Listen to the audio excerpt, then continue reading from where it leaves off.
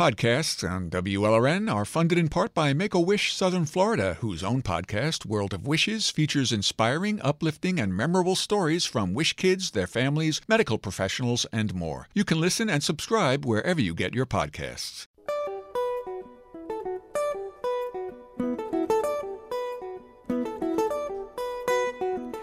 Did Broward School Board violate state sunshine law to discuss clear backpacks? How much more heat can Miami expect? And what's the on-the-ground reality in Haiti? Welcome to the South Florida Roundup. I'm your host, Tim Padgett. In the next hour, we'll look at whether the Broward County School Board's closed-door discussions about backpacks and uniforms run afoul of Florida's open meetings rules, and if that's really the security discussion our schools need to be having. We'll also explore just how dangerous climate change is making Miami heat, both for our health and our economy.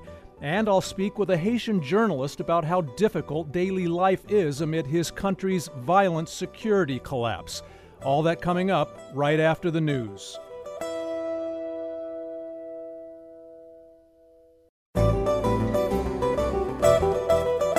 I'm Tim Padgett. Welcome to the South Florida Roundup on WLRN. Bienvenidos, bienveni, bienvindo.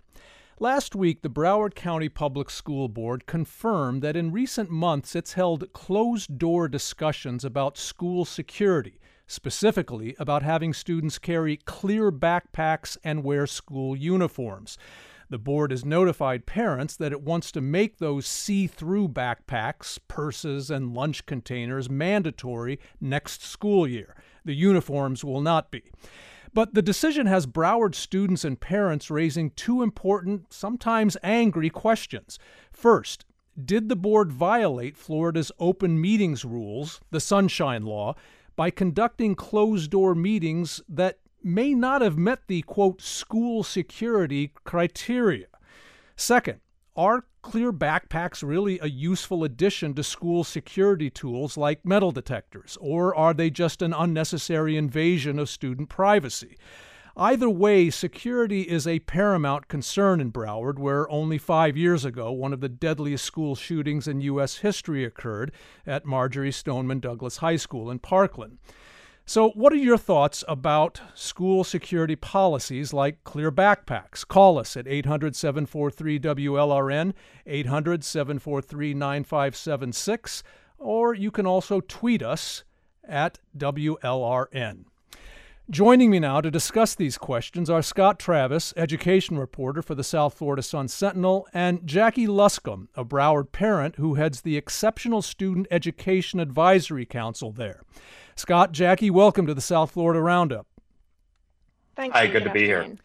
Scott, you did great reporting on this subject this week, and I just want to start by asking what seems to be the key question here.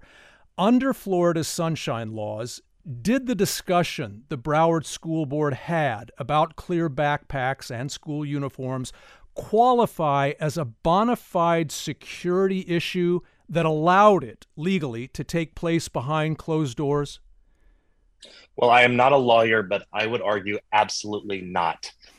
The law is specific on when you can have security discussions, and it's designed to protect students and protect the public when it comes to very vulnerable student information that you do, or information about your buildings that you don't want the right. bad guys to know about. It's designed so you don't want to know where there's a fence that may be breached, or that there's an alarm that doesn't work, or an evacuation plan. It is related mostly to physical security, and it is not related to something that everyone's going to know about, because how can a discussion about clear backpacks be a sensitive security issue when you're going to send a note out to everybody saying this is going to happen? It's not exactly a secret then, yeah. No. So if the Broward School Board did in fact violate Florida's open meetings laws here, what are the ramifications? What could happen as a result? Well, I mean, in some extreme cases, there are criminal penalties, but I don't believe that's the case here. That's usually when you're knowingly doing something really egregious. In most cases, what would happen is you would need to cure it. And that means you would need to hold another meeting any action that was taken during that meeting would be null and void. And you would have to do another meeting and get public input and public comment, and then you would have to take final action. Now, before that, I raised the questions about whether the meeting was legal or not. They had already decided, because of the public backlash, to go on and have a town hall meeting. I believe it's on June 12th. Right. And then there will be another meeting on June 13th, which was planned anyways, which they originally thought was just going to be a formality, which was to approve a code of conduct change that would allow this.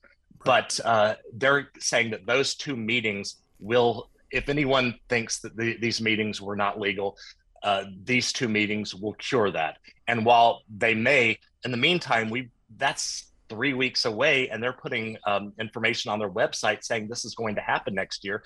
People are buying these backpacks. You have organizations that are buying them. You have vendors that are lobbying the school district about this. And what really, they should let parents know that, hey, and they're also talking about maybe giving them to parents for free too, but they're not sharing any of that information with the public. So the public is in the dark about what's going to happen. And a lot of people believe that this is a done deal, that it's absolutely going to happen, when there has been no legal vote on it whatsoever. Right. When on June 13th, for example, this could all be reversed. It could. Right.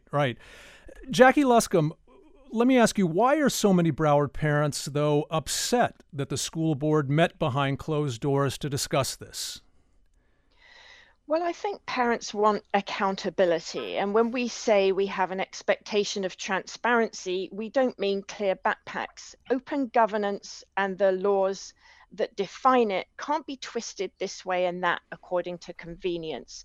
Going behind closed doors to have a conversation about a topic that was anybody could and should have predicted would be very controversial once it was unleashed to the public, doesn't strike me as a courageous conversation. It strikes me as a cowardly one. Those difficult discussions need to be had in public. So yes, we want our kids safe. Who doesn't? Are we willing to accept new steps to address safety?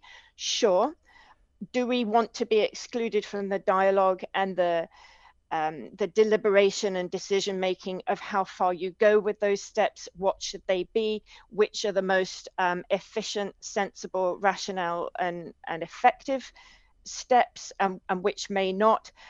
We want to be part of all that discussion. And to my mind, this is the first time I can remember that an initiative of this scale and nature has just been unleashed without any dialogue at all. And then I think what has been ultra irritating since then has been the manner in which it's been addressed then in open session at a school board meeting, where they were then talking about the controversy and fallout. And it was all kind of like nods and winks and, well, can we say this? Asking general counsel, can we say this or can't we? And the kind of knowing nods and winks and the allusion to them having all made a kind of pact or agreement behind closed doors that no matter the outcry, they would stick to their decision. I think that the manner of it has been outrageous. And then, of course, we have the whole separate issue of do we or don't we want clear backpacks? Personally, I don't. The overwhelming feedback I have from the community and from our stakeholders and parents is that they don't. Those who I've heard from who say that they do favor clear backpacks have articulated well on it too, and just said, surely we just consider anything and everything. And sure we do, but I think you have to look at how effective these can be, and the fact that there is evidence and data and experience that shows that actually this might increase violence in schools or risk to our students. That is one of the most worrying discussions. Well, Jackie, as a parent, where do you stand on the clear backpack issue in terms of its effectiveness as a school security tool? So I like to do my research and do my homework, and I've looked around at research on this or evidence or the declarations of experts in the school safety industry, and there is nothing I have seen that that indicates that, yeah, sure, this is suddenly even just a fraction of a step towards making our kids safer. And here's the reason why. You imagine you have a clear backpack, or my kid has a blue canvas backpack, nobody can see in it. But now then you're taking giving him a vinyl backpack, and he's got his binders in it, his folders, his books, his pencil case, all his usual clutter. That anything, I think anybody waltzing into a school with a gun or any other weapon in their bag is not going to have it on show on the outside facing part of the backpack. There's still a lot of concern. Certainly my concern would be you can smuggle in anything in a clear backpack, and the inconvenience and the downsides to it are considerable, and they do not, the merit does not yet outweigh the risk, and particularly the bullying risk and violence risk. The argument that it makes it easier for officials like police, school resource officers to detect weapons really doesn't hold up under the factors that you've just described, then, in your opinion. It doesn't. I think, and a lot of the mechanisms around what the thinking is behind these clear backs haven't been revealed, because that discussion was had in public, if at all.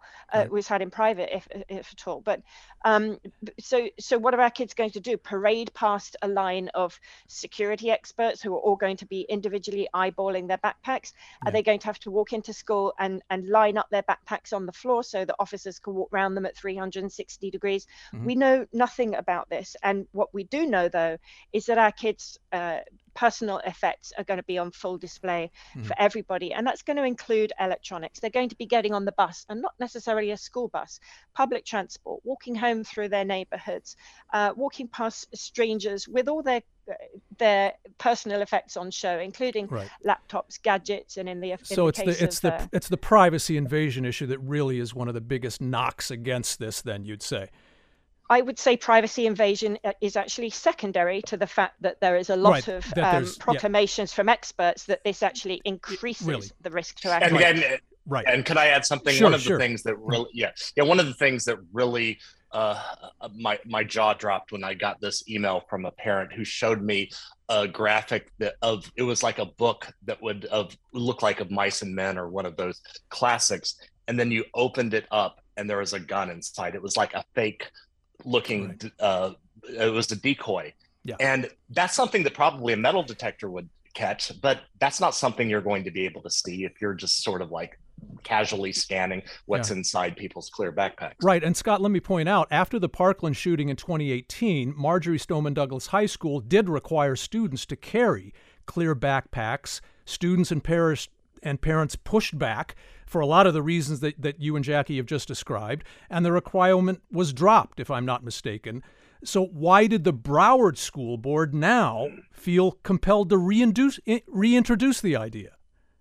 Well, if you ask them those questions, they don't really give you clear answers, because I said, you all tried this in 2018. It was a disaster. Everyone said that they were awful.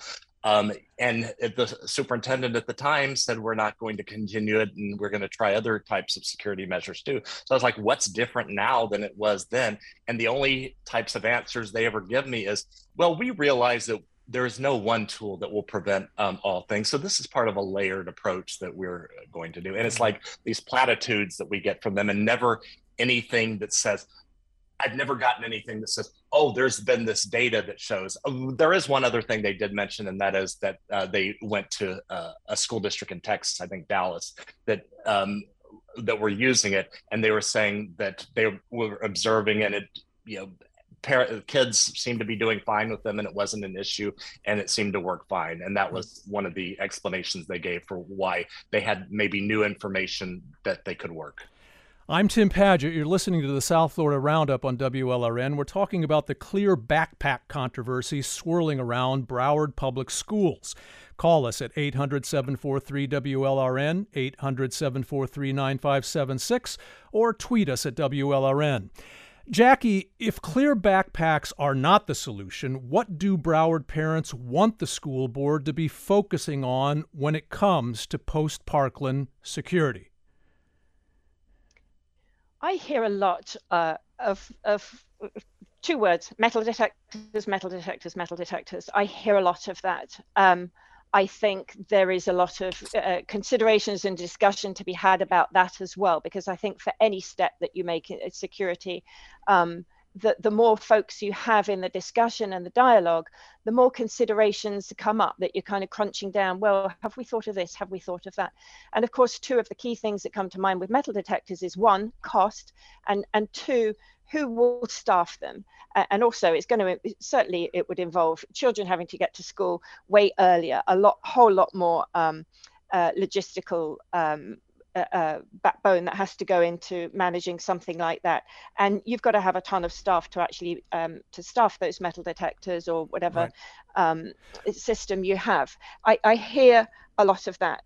Mm-hmm. Again, I think there are folks on the school board who, I think every single one of them is engaged for the good of our kids. I think people certainly appreciate that, and I certainly do. They're trying to think of these answers to this security question, and it's an enormous question. But I think another thing that they could and should be doing is restoring the School Safety Task Force, which was a body that was closed down in April of last year. I sat on it. We fulfilled our initial mandate, which was to review policies and procedures relating to violence in classrooms. But part of our work was looking at what are future steps we can take. What is some of the out of the box thinking of how you tighten up security in schools, and also how you balance that with financial considerations, but also the well-being of students and the feel of turning our schools into fortresses. How far you go? What are some of the other steps and initiatives that you can take to really change school climate and culture and discipline? Right. Well, Scott, so there's a lot more discussion there. Scott,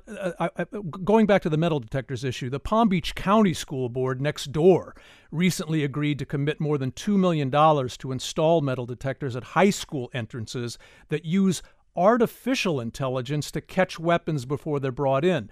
What's been the reaction to that there, if you're familiar with that? And is it something Broward County schools might be considering as well? Yes, the Broward School District, several folks have told me that is one of the things that is on their list of things that they are looking at. I am really very curious to see how that works out, because that's using some technology that is very new.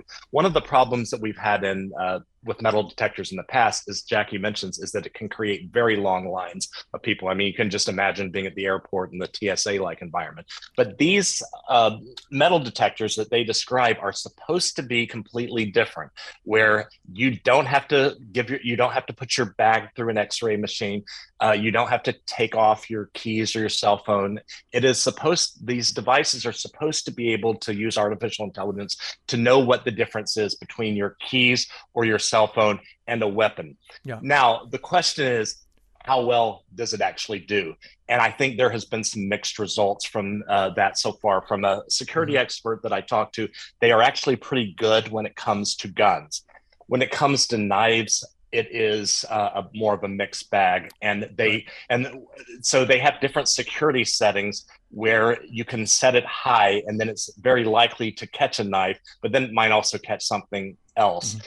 And they had an issue in, I think it was Utica, New York, where a hunting knife that was used in a stabbing got through one of those metal detectors. So they raised the sensitivity setting, hoped that they would be able to catch that. And they were able to catch knives, but then they detected a 7-year-old's lunchbox as a bomb. Oh, wow. So, well, we have Armin on the line from Boca Raton. And Armin, you have a child in private school who does use a clear backpack. Can you tell us more about that?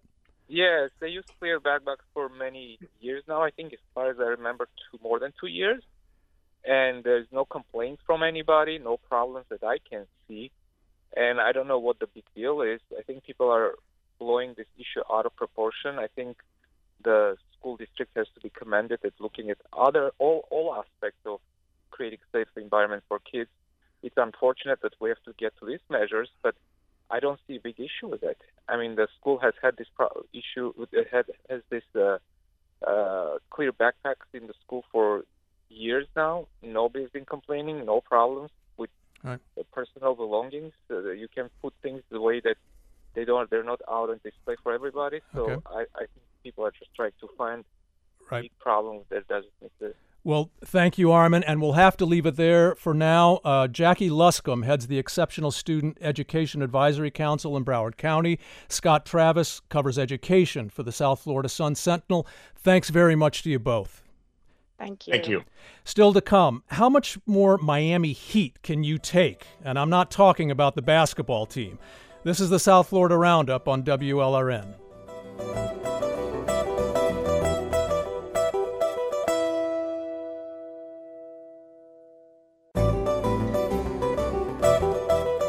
I'm Tim Padgett. Welcome back to the South Florida Roundup on WLRN. We may complain about the heat in Miami, and the stretch between May and November can be pretty hot and humid here, but it's not considered as dangerous as the sizzling furnace places like Phoenix, Arizona can be. South Florida sea breezes are partly to thank for that. Whatever the reason, Miami is usually spared the 100-degree-plus summer heat warnings we so often see even in northern cities like Chicago. But climate change and global warming may be changing all that. We've all noticed the summers and the moderate winters here are feeling hotter every year.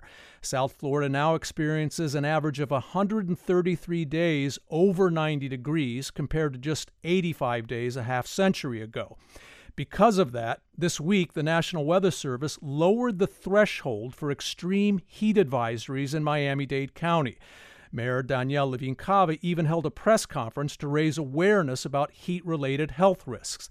But there are also quality of life and economic issues involved. If February in Miami starts feeling like August in Miami, how might that affect tourism? What are your concerns? Call us at 800-743-WLRN, 800-743-9576, or tweet us at WLRN.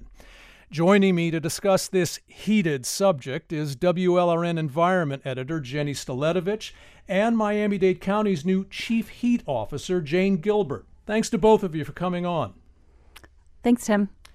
Jenny, I want to start with you just so we can clarify what happened this week. Robert Moleda, the chief warning meteorologist with the National Weather Service's Miami office, sent us this statement, and I quote, "The primary mission of the National Weather Service is to help protect lives through timely and accurate forecasts and warnings. The modifications to the heat advisory and warning thresholds allow us to better serve this critical mission for all residents of Miami-Dade County and South Florida." Now, what does that really mean? Why did the National Weather Service, at Mayor Levine-Cava's urging, lower the temperature mark for triggering extreme heat warnings and advisories for Miami-Dade County? Right. So their mission is safety, right? To alert the public when there's a risk. And what he told me, I talked to him yesterday, was that they want to align with those increasing risks. So as climate change warms the planet and our temperatures get higher, and there are potentially more health risk, they want to be able to accurately give the public notice of that. So they are temporary. This is a pilot project. Right. This is not a permanent thing yet, right? Right. They're just trying it out for this year, and they're going to see how it works. They're only doing it in Miami-Dade County, no other South Florida places. Mm-hmm. And what they'll do basically is when the heat index hits 105, they'll issue an advisory. If it hits 110, they'll issue a heat warning. Okay. Why, though, traditionally, is Miami's summer heat actually not as brutal as it is in other parts of the country? Right, because that is also our rainy season. So when the temperatures get really hot in the afternoon, we tend to get thunderstorms and rain that cools things off. And this also creates cloud cover that tends to And we also mentioned the sea breezes that we tend to get. It's like here. A ceiling fan is on all the time. That's a nice way of putting it. Yeah. So that's what traditionally has kept us maybe a little cooler, as I said, than Phoenix during the summer months. So the question is then, what's changing? As I mentioned at the outset, we are seeing a lot more days in excess of 90 degrees Fahrenheit. And with Miami humidity, that can translate into pretty oppressive real feel temperatures, often into the hundreds. But what is it that's getting dangerous about this new situation? Well, I think that as the temperatures rise, there is a risk, and as we get more of those hot days, people with underlying health conditions, the elderly, the risk for them could increase. Outdoor workers, and so again, that's what they want to align with. If there are more of those days, that risk increases. I will tell you, too, when I spoke to Rob yesterday, they're trying to get a better handle on the stress. Rob Moleda at the National Weather Service. So OSHA and the military use a different heat index. It's called the Wet Bulb Globe Index, which also factors in wind speed, the angle of the sun. It's a better determination of what you feel when you're outside and there's a heat stress. So that's one of the things that they're also looking at, not just the index that we have been using. But bottom line, Jenny, to your mind, when you look at the data in terms of average temperature increases that we've been experiencing, is the increase in temperature that we're talking about really that alarming for South Florida and Miami-Dade County? Well, not compared to other places. Mm-hmm. You know, so Fort Street Foundation, which is an organization that tracks risk from climate change, did a study last year and looked across the nation. And Texas still leads for the projections. Texas still takes the top 4 spots in the number of hot days expected in the next 30 years. The Midwest, where there are no sea breezes or trade winds, they say will still bear the brunt of this heat. So I mentioned Chicago earlier, yeah. Right, and so what Rob Moeda explained to me is that we have a more kind of a muted kind of risk, whereas we don't get those severe heat waves where the temperature climbs dramatically. Just a 5 or 6 degree change can increase the risk. And again, they're just trying to, he said, align with this risk, and you know, but they want to be careful. They worry about warning fatigue. They don't want to overwhelm people. Right. Jane Gilbert, you mentioned at this week's press conference that most heat-related deaths here occur below that standard heat warning threshold that we've been talking about. How does the county go about collecting and documenting that sort of data, important data at that? Yeah, so when I was appointed 2 years ago as chief heat officer, one of the first things I wanted to do was better understand how in our unique climate and demographics, what the health and economic impacts are here by geography and demographics. And one of the things that we looked at was excess heat-related deaths.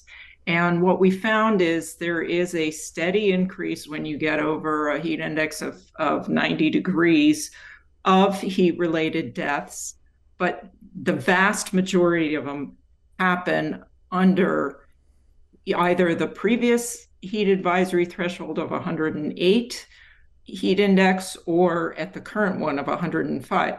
We experience, you might call it muted heat, but I would call it chronic higher heat. We are at risk when heat indices get over 90 degrees, which is most of our heat season, which is why the mayor last year announced for the first time that May 31st through October 31st is our heat season. It's longer than what people think of as a summer.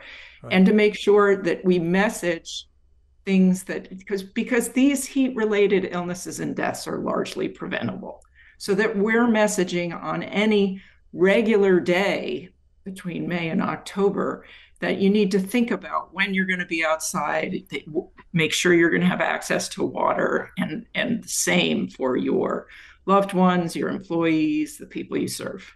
Well, as Miami-Dade's heat czar, in effect, what concerns you most about where our region's heat indices, as you mentioned, are suddenly heading, especially when it comes to issues like health risks to people like the elderly, the homeless, outdoor workers? What kind of precautions are we needing to be taking more of now as a community because of this? Yeah, and that's a great point, is that if you live in air conditioning, drive in an air-conditioned car, work in an air-conditioned space, you're not as at risk. But if you work outside, and we have over 300,000, you can be in Miami-Dade County, you can be up to 35 times more likely to have a heat-related illness than your average person.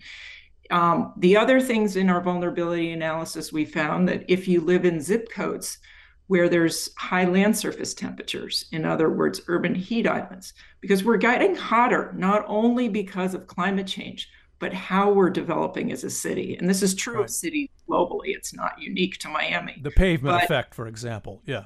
Yeah, the pavement, waste heat from buildings and cars, less trees, all of that creates areas with up to 10 degrees higher temperatures than other parts of the county with high tree canopy and less built out environment.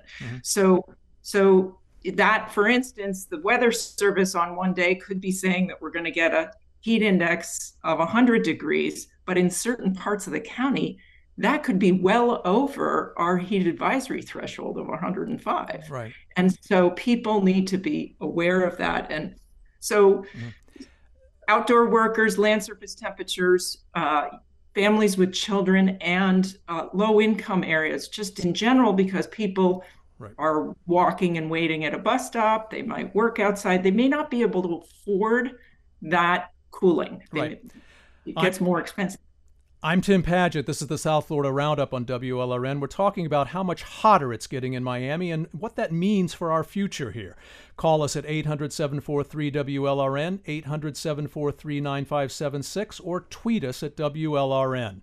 I also want to explore here not just the health effects that Jane Gilbert's just been talking about of more Miami heat, but the potential quality of life and economic consequences as well. Jenny, let me start with you, because I know that you've mentioned to me some examples of economic considerations here, particularly agriculture, right? Right. So one of the things I've noticed is that the lower temperatures overnight are higher, and when that happens, there's less dew. The dew point increases, and that can have an effect on agriculture because conditions are drier. We just had drought conditions this summer or this winter, and we are doing everything we can to hang on to fresh water. So that agriculture factor, I think, is a big one. You mentioned tourism. Will people want to come to Florida in December if it feels like July? Yeah, no, that's one of the questions I wanted to ask you as well, Jane Gilbert. I mean, going back to that point, if I'm thinking of moving from Peoria to South Florida, does the quality of life attraction get diminished if, as I said before, if February suddenly starts feeling like July here? Maybe. We don't know yet. July's actually not too bad if you think about it. If you plan compared to, I should have said August, right? Yeah. If you plan when you're out. Another economic impact that we all need to be thinking about is lost worker productivity. And there was a study done by McKinsey and Vivid Economics recently that looked at the Miami MSA area of economic impact due to worker productivity loss alone.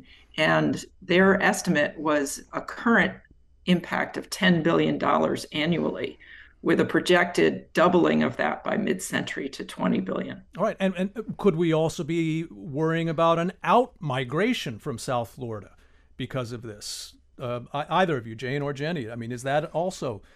I think there are probably hurricanes and flooding would push people away first. We'll get to that as well. But going back to something that you mentioned earlier, Jane Gilbert, the financial burdens that might accompany this as well, or that will accompany this. Higher FPL bills year-round, for example, if our air conditionings have to work overtime.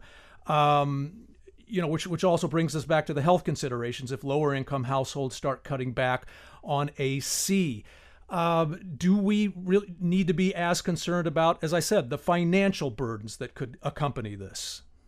Yes, absolutely. That is a piece, and we're lucky right now with the Inflation Reduction Act. There are a lot of incentives for people to improve their homes with insulation, with efficient air conditioning, with LED lighting, et cetera, to help more affordably cool their homes. This is the time to be investing in that, because it will not be getting cheaper to cool your home. Right. But Jenny, going back to the point you just made, is this really as serious a threat to Miami and South Florida as other climate change developments like stronger and wetter hurricanes are? I mean, to me, the flooding and hurricanes is the chief risk. I mean, it is an emergency and catastrophic sudden risk. Like Jean said, the heat is chronic. I said muted. I probably should have said chronic. I think that's the word Rob Moeda used too. So there's sort of it doesn't sneak up on you as I shouldn't say hurricanes sneak up on you, but you know what I mean. Yeah. So I do think, and the amount of damage, property damage, loss of life, comparatively is still much higher. So actually, Property damage is definitely higher with flood and hurricanes, but actually the number one risk to human lives is heat.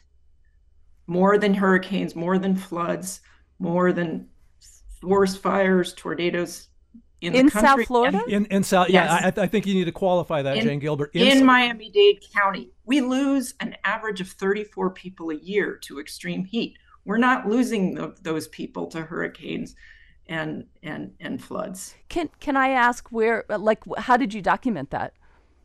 I can show you this study. It's, yeah. Okay, and that sort of thing obviously then could obviously become exacerbated as a result of the higher temperatures we're experiencing. Yeah, and when we did focus groups and surveys in lower income communities to ask about, with community organizations, what people's top concerns were related to climate change. And it actually wasn't sea level rise, and it wasn't hurricanes. It was extreme heat. Right. Because that's where they're feeling the health and economic impacts. But to end our segment here, I just want to ask both of you to sort of reflect on how important is Miami-Dade County's leadership in this particular arena in terms of our leadership in general on the climate change issue. Jenny, let me start with you on that.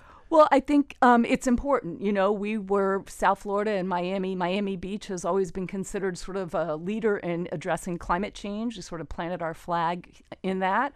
And I think by having Jane Gilbert named the first chief heat officer sends a signal to the rest of the country. Right. Jane Gilbert, in the 30 seconds we have left, can you also weigh in on that? How important is this to Miami-Dade County's leadership nationally on the climate change issue?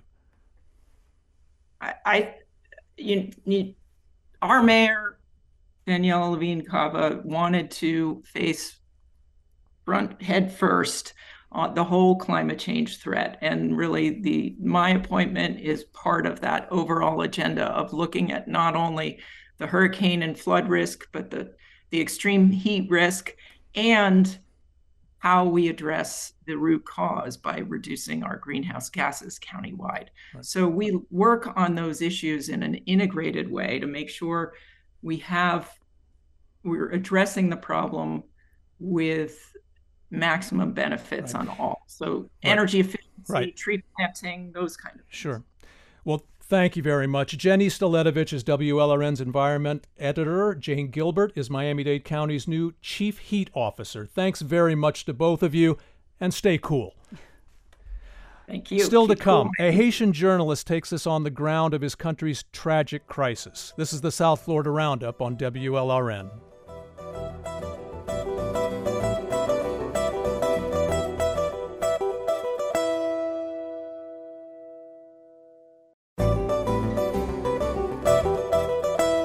I'm Tim Padgett. Welcome back to the South Florida Roundup on WLRN. Yesterday was Haitian Flag Day, an especially important observance of Haiti's independence at the start of the 19th century. But this year it was a relatively somber celebration because so much of Haiti right now is under the control of violent gangs amid the collapse of the country's government and economy. It's hard to appreciate how terrifyingly paralyzed daily life can be in Haiti today. This week, I met Samuel Dalmont. He's a part of a group of Haitian journalists visiting Miami at the invitation of the State Department. Samuel's a veteran reporter for Radio Télé-Guinéen in Port-au-Prince. He sat down with me here yesterday in our studios to talk about what Haitians are struggling through now and how the crisis might be solved. Samuel, thank you very much for coming in to talk with us. Thank you, Mr. Tim Padgett, and thank you to all the Haitian family. Samuel, you live and work in Port-au-Prince. Mm-hmm. How bad is the security situation? Okay, in Port-au-Prince, the situation is very, very bad. The police force right now doesn't really have the possibility to save all the area for the people. Right. We don't have a lot of police in Haiti. Right. So do the people feel any sense of security at all? They don't really feel they really have security. The gangs. The gangs. The gangs just control that's the city. That's the problem. So yesterday we have 3 police armored cars. Armored cars. They burn it. The gangs members in Citoyen.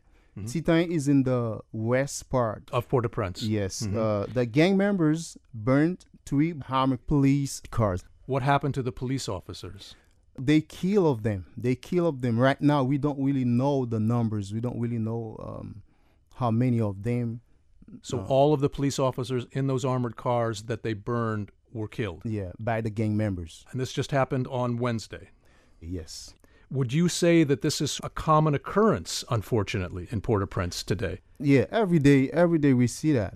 So they don't do nothing to stop it. We see that every day. The gang members surround us, you know.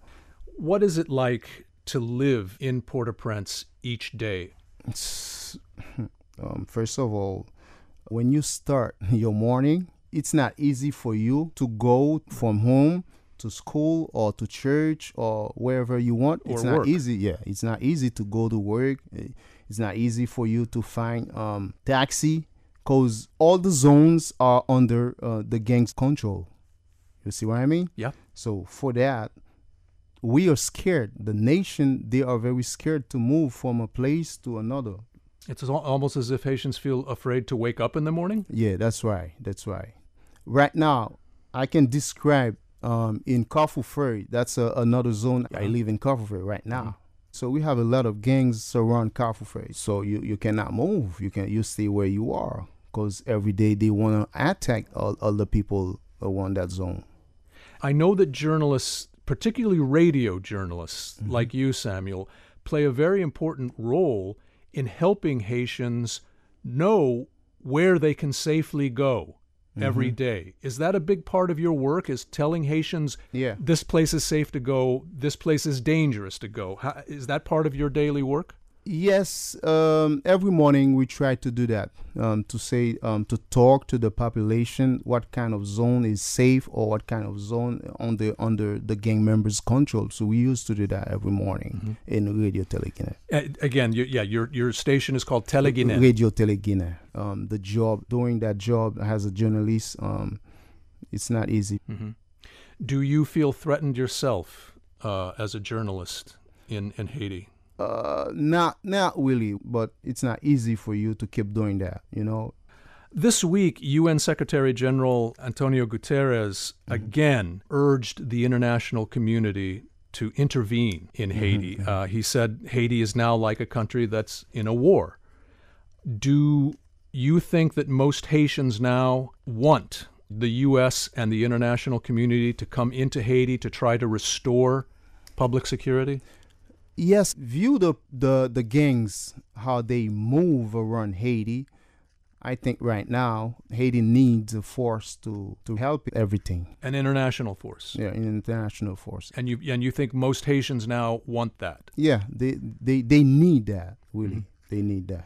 Despite the history that international interventions have had in Haiti, which have never really worked very well, but the situation is so bad that they want it. Let me tell you, the people are asking for a force. Right now, the population, they are fighting against the gang members. Right now in Carrefour Ferry, the place I live in, they are fighting against the gang members. Right. You know, they have a movement they call Bois Calais. You know, so all the people with the arms, what they can have, so they fight with the gang members. This is the vigilante movement that we're seeing in Haiti right now. Yes, we can say that. And as you mentioned before, people in communities like Carrefour Ferry, they're fighting back, but there is also criticism of this violence, that they're taking the law into their own hands. And it's become very violent. Do you worry that this vigilante movement could make the situation worse in Haiti? Let me tell you, fighting against the gang members without weapon, it's not easy. Right. Usually all they have is machetes and things like that. Yeah, right? Those things they use. That's why I told you before, they need an international force, you know. So if an international force came in and was able to stop the gang violence, do you think Haiti then could hold new elections? New election for this year. I don't know, what year are you talking about? This year or next year or? Whenever. Probably more realistic is to think next year, no? Next year, I don't think so, because we have a lot to do, the election. So you think it's more realistic to be thinking about elections in 2025 then? Yes, we can say that. In 2 years, maybe. Do you think this civil society group called the Montana Group is a solution to getting Haiti forward to new elections? I don't think so. The Montana people, they are fighting against themselves. They're fighting amongst themselves now. Against themselves. Okay. Yes. So that's a problem. I also wanted to ask you about immigration. Mm-hmm. You're here studying how the immigration crisis is being handled here in the United States. Haitians, obviously, many of them want to leave Haiti, but you mentioned to me this week that you think the parole that President Biden has offered, not just Haitians, but Cubans, Venezuelans, Nicaraguans, that it has been a negative thing for Haitians. Why has it been negative, in your opinion? I say negative because right now, all the professionals, they are leaving, like the doctor, the police officers I was talking about. And nurses, you mentioned. And nurses, they're trying to leave Haiti to come to the United States. So through this parole program. So what is the country going to do? Yeah. You know? So you feel the parole program is creating just too much of what we call a brain drain. Just too many, as you said, professional people leave the country. So now we lost the society in that situation. Mm-hmm. So we're gonna lose it. Yeah. No. I mean, that's definitely a consideration that we need to think about here in the United States. But I have to say also to the Haitian people, don't try to take the sea because they're going to lose their life. Don't try to get on a boat to come to the United States. They don't have, or that you shouldn't do that. Yeah. Right. And because under the new rules, they will be sent back. They will be sent back. They say that. And plus, it's very, very dangerous. It's dangerous. Speaking of the future, though, what is the biggest strength that the Haitians have that you think will help them overcome this crisis? So it's spiritual right now because they don't have a government, you know. So if they have a strength to go, is spiritual. We have to restart our life. As the Bible says, a country without justice is not living. No justice, no country. And again, you feel that justice can't come unless there's some international force to come and make that happen. And I don't really know. Mm-hmm. But the situation in Haiti is very, very, very bad. So they have to do something. I think United States is a great nation fighting for a better world. You see what I mean? So they have to do this for Haiti. Yeah. But you have hope. Still have hope because we love Haiti, and then we hope Haiti can do a better thing. So different than what we are doing right now. Mm-hmm. Right. I hope. I still hope. I still have a hope. Well, Samuel Demont, thank you very much for talking with us. We really appreciate it. And bon chance. Best of luck. Thank you, Mr. Tim Paget. Thank you so much. Samuel Demont is a Haitian journalist at Radio Téléguinéen in Port-au-Prince. Finally on the Roundup, the Miami Heat and Florida Panthers aren't the only sports show horses making South Florida proud this spring. There's another, named Mage, who really is a horse, and he's in pursuit of horse racing's Triple Crown. The Chestnut Colt won the 149th Kentucky Derby 2 weekends ago. Here was the call on NBC. Trying to hold off Mage. Mage has taken the lead here as they come into the final 16th, and it is going to be Mage to win the Kentucky Derby. And then it was two Phils, Angel of Empire, and a photo. Disarm was fourth. Mage has done it in 2:01.57 seconds under Javier Castellano. The team around Mage has a decidedly South Florida and, appropriately, Latin American feel. The horse is co-owned by Ramiro Restrepo. He's a University of Miami grad who comes from a family of horse racing enthusiasts in Colombia. Mage's trainer is Venezuela native Gustavo Delgado, also of South Florida. The jockey riding Mage, Javier Castellano, is Venezuelan too. The Derby win was Castellanos' first. Mage made his racing debut in January at Gulfstream Park during the richest race in Florida, the Pegasus World Cup. Tomorrow, Mage will try to win the Triple Crown's second jewel at the Preakness Stakes in Baltimore. If he wins there, it's on to the Belmont Stakes on June 10th. Good luck, Mage, and buena suerte. That'll do it for the South Florida Roundup. It's produced by Natu Tway and Amy Sanchez. Our engagement editor is Katie Cohen. Katie Munoz is our Director of Original Live Programming. Our Director of Enterprise Journalism is Jessica Bakeman. Mateus Sanchez is Digital Editor. Sergio Bustos is WLRN's Vice President of News. The Vice President of Radio and Show's Technical Supervisor is Peter J. Mears. Richard Ives answers the phones. Thanks for listening. Have a great weekend. I'm Tim Padgett. Good night.